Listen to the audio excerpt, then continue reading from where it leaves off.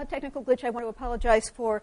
The remote control for the PowerPoint seems not to be working well, so I'll be trapped up here more than I usually am want to be in situations like this.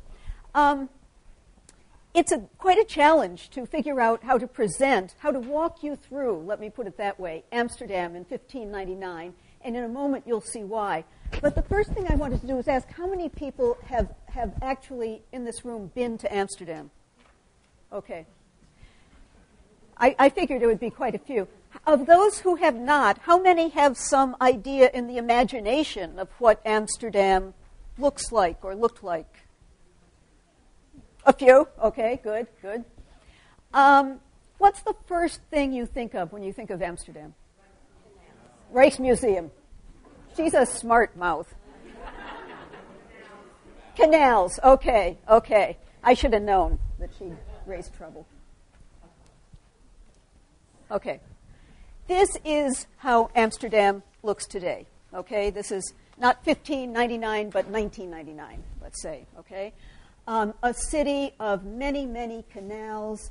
I'll show another slide to orient people later on, but this is the central train station. This is the oldest part of town. You're going to see more about that in a couple minutes. The Rijksmuseum is not even on this map. The Rijksmuseum is down here somewhere. And when you think of those canals, they come in so many moods. You have your contemplative canal images in mind, your festive canal images. I always like how the weather is so nice in these pictures. You have your romantic slipping into evening canals, and perhaps a little less romantic, but still looking pretty good, is the red light district along the canals. It's a lovely scene to contemplate, and actually one of my favorite shots of Amsterdam is this postcard from the 1960s. And I particularly like, of course, there are the Volkswagen Beetles lined up like little army figures along the side. But it's so splendidly enhanced, you know. It's so, we think today that you need Photoshop to alter pictures, but you know, if the Dutch had had skies like this their whole life long, there would have been no trade, no industry, no anything going on in the Netherlands. So the sky is so blue, the water's so clean and sparkling. Look how it sparkles off the perfectly white boat. If a tourist is thirsty, just dip in your glass and drink, you know.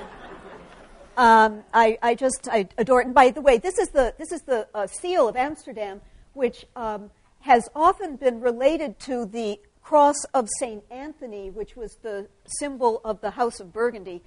But it seems much more likely that that is a kind of reverse mythification, because what really made Amsterdam in the years we're going to be looking at is the windmill. And this is the ubiquitous sign of the windmill in Amsterdam. All right. But what did beautiful Amsterdam look like in 1599? Pretty much like this. Okay? Now, this is not a picture of Amsterdam in 1599. It's one of the peculiarities of the moment in Amsterdam that there's not a lot of art depicting Amsterdam in 1599. This is actually San Francisco in 1859, okay? And I'm showing it to give you an idea of the boomtown mentality, but also the boomtown muck of Amsterdam in 1599, okay? It was built on a mud bank. It shouldn't have been there in the first place. This town was overwhelmed with people seeking money and asylum. The streets were largely in chaos, and the town flooded all the time. Okay, so just to give you an idea, this is not, I'm not going to walk you through this city because I didn't ask you to bring your hip boots, okay? But I am going to walk you through some sites that will tell us something about Amsterdam at the time, and also I'm going to walk you through a bit of the mindset of Amsterdam, and I think that that is very, very important. This whole initiative is called Moments of Change, and this was a moment of tremendous change for Amsterdam. Actually, I was going to start with this map, a map of Renaissance Europe that I often put up to show people. And as I looked at it, I said, okay, great. We've got London. We don't even have Florence, okay? And moreover, we don't have, do we? Oh, yes, there's Florence, yes. And most of all, we don't have Amsterdam. This is what Amsterdam looked like in the Renaissance imagination of Europe, okay? They were aware of its existence, but it didn't mean enough to get on the map, all right? So we've sort of set the tenor there.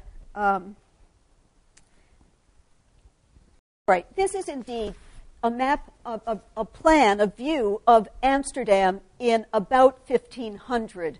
And we're looking at this area right here of Amsterdam. And it's built along the two sides of the Amstel River, which was dammed, which created the name Amsterdam. And just to orient people who do have a tourist familiarity with the town, what I'm talking about is the area right around here, and the Rijksmuseum is over here for those of you who associate that most with the city of Amsterdam. All right. Now, I want to go back to take a look at this. As I say, it had no excuse for being a city in the first place. It was built up on some mud banks beside a river. There wasn't enough room, really, to build buildings. The whole city, in effect, has been created out of mud, out of nothing. It's a man-made city, okay?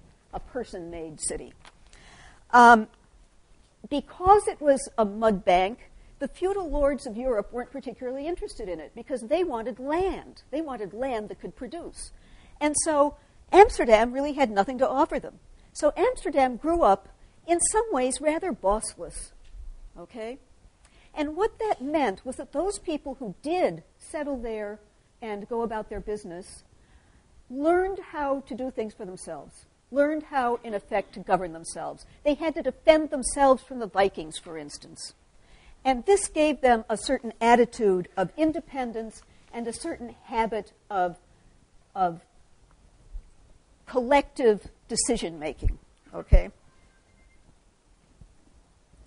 All right, Amsterdam circa 1500 with a population of about 10,000. What was the population of London, 1500? 120,000. Well, not 1,500. 1599, 120,000. 1500, probably 60,000, 70,000. Florence, 50,000? 50,000, okay. 10,000. That's why it doesn't show up on the maps, people. A town of 10,000 can't support a bunch of artists to put a town on the Renaissance map. So that was the situation. But the 1500s became a bit prosperous. The city was doing well. More people were coming. Amsterdam had discovered its true source of wealth, and that was wind and water. Okay, wind and water. The same thing that made the feudal lords not interested gave Amsterdam a huge advantage when it came to not producing things, not bringing its own metals out of the ground, but developing a service industry of transporting goods around, particularly Europe, and within the time frame of this course, around the world. Okay. It also developed the storehouse mentality, warehouse mentality. And in the 16th century, Amsterdam built quite a few warehouses. We do much more of this in the 17th century, 16th century. They built their first ones with the attitude: buy low, store at home, sell high, right? And that's still a very important tenet of business around the world.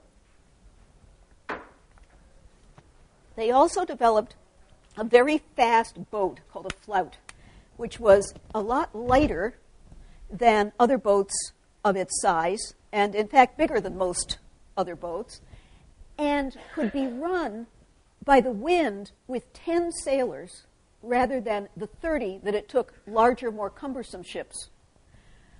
The other advantage they had over Venice, say, is that Venice doesn't have a lot of wind around it, and so the great maritime community of Venice had to rely in many ways on oar power, which was people-powered, slave-powered, very expensive and very burdensome. So it had advantages. It was growing. So we go from Amsterdam about 1500 to Amsterdam about 1599. There it is. Okay. And its population is 60,000. Now, there is some new building. Obviously, all those people aren't going to be able to squeeze in exactly the same space, but the city walls are in the same place, all right? What has happened is that a lot of people have settled in a squatters community illegally outside the walls in makeshift buildings. And believe me, that looked like the muck I showed you from San Francisco. And also, in the 1500s, a goodly amount of this area got settled, mainly with Jews who were fleeing persecution. Linda mentioned the Muslims being persecuted in this era, but Jews too were driven out of many parts of Europe and ended up, in a large part, in Amsterdam, which is quite a tolerant place. Why had it grown so much so quickly? Well, one of the main reasons was war, or the two main reasons were war and religion. Okay, plus ça change. The Catholic Habsburgs, who were the nominal rulers of the larger Netherlands, had created such opposition through repression, particularly of the growing ranks of Protestants in the Netherlands, that this led to warfare in 1567. And people fled the southern Netherlands for the north. The southern Netherlands, the region of Antwerp, had been the area of most population and of most economic success. And in 1567, when the Spanish invaded the southern Netherlands, many people from the southern Netherlands fled north. The other aspect of that was in 1585, when the Spanish finally won Antwerp for good and reinstituted Catholic rule there. They demanded that all the Protestants leave within 3 years. And the Protestants left, and a lot of the business people left too, because they knew that this was not good for business. Amsterdam was a much more tolerant place. It was growing, and so it attracted many, many, many, many people. It was a city of many immigrants. I think the statistic is in 1614, 73% of the people getting married in Amsterdam had been born somewhere else. Okay? It was an immigrant city, and it was bustling. All right?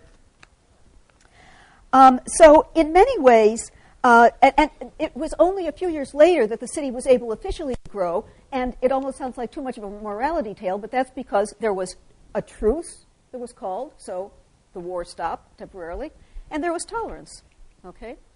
So I would say that Amsterdam, as we know it, the Golden Age Amsterdam, was very much conceived by or in 1599, but it wasn't going to be born until a few years later.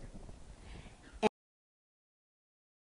when it was born, it was planned very well, and the city started digging canals. This is a description of the enlargement of the city based on the 1612 plan to make it bigger. And this area where all those squatters' homes had been was turned into a couple of canals with beautiful houses for rich merchants on them. And all the workers were moved to this little area called the Jordaan. Okay? And this is probably what the city looked like in about 1620, but it was in the 16 teens that it started building up, but we haven't gotten there yet. And there weren't many artists making pictures of it yet. We do have some idea of what it looked like. The buildings did not look like this. These were built to line the fancy canals later on. They looked like this. Modest wooden buildings. There's actually one of them left, only one, in the whole city of Amsterdam. So this gives you an idea of what those buildings, those homes looked like. There were windmills everywhere, and that's because the windmills, among other things, they weren't only grinding grain and doing things like that, but they were actually creating land, and I'm going to show you how that works in a minute. The whole area was ringed with windmills. There, of course, was a lot of water and a lot of boats, ubiquitous imagery of the sea around Amsterdam,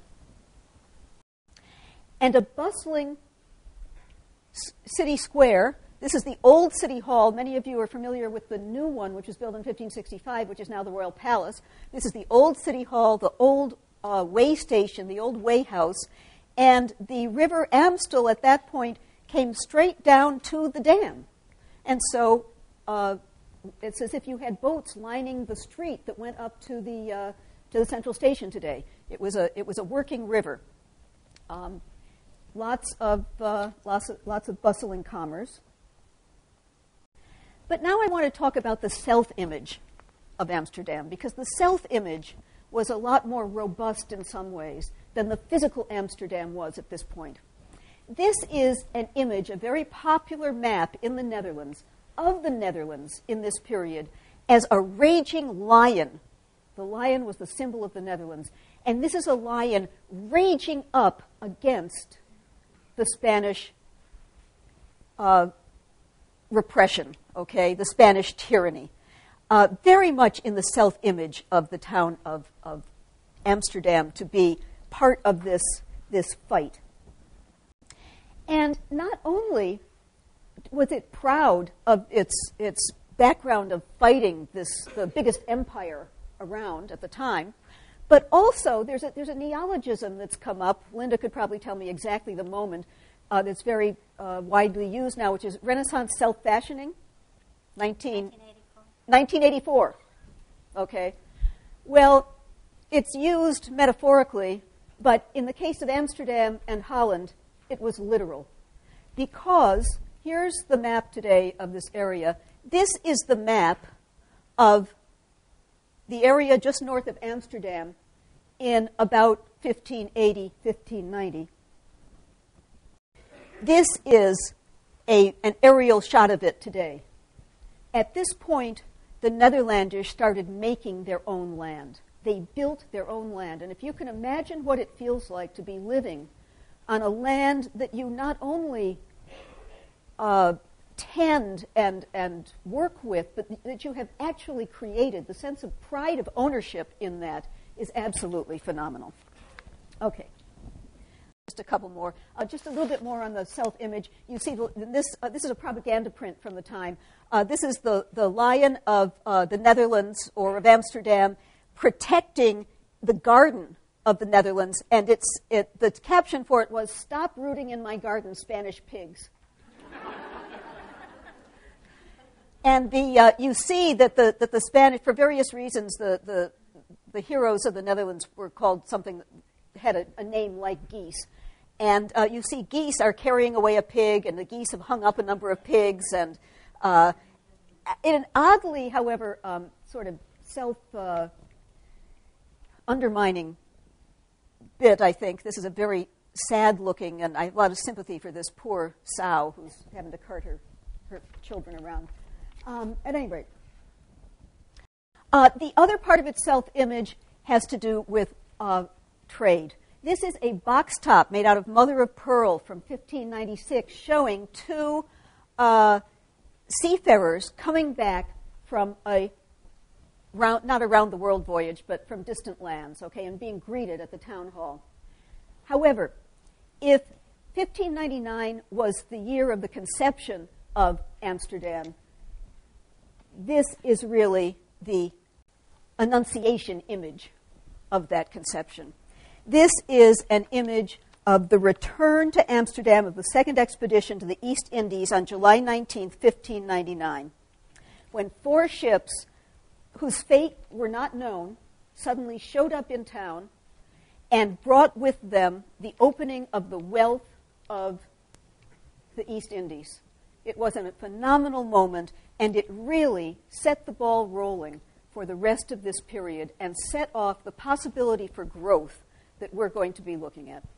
Just as my last point, the artist for this had to be imported from Haarlem because there were no artists of such stature in Amsterdam at the time. So, thank you.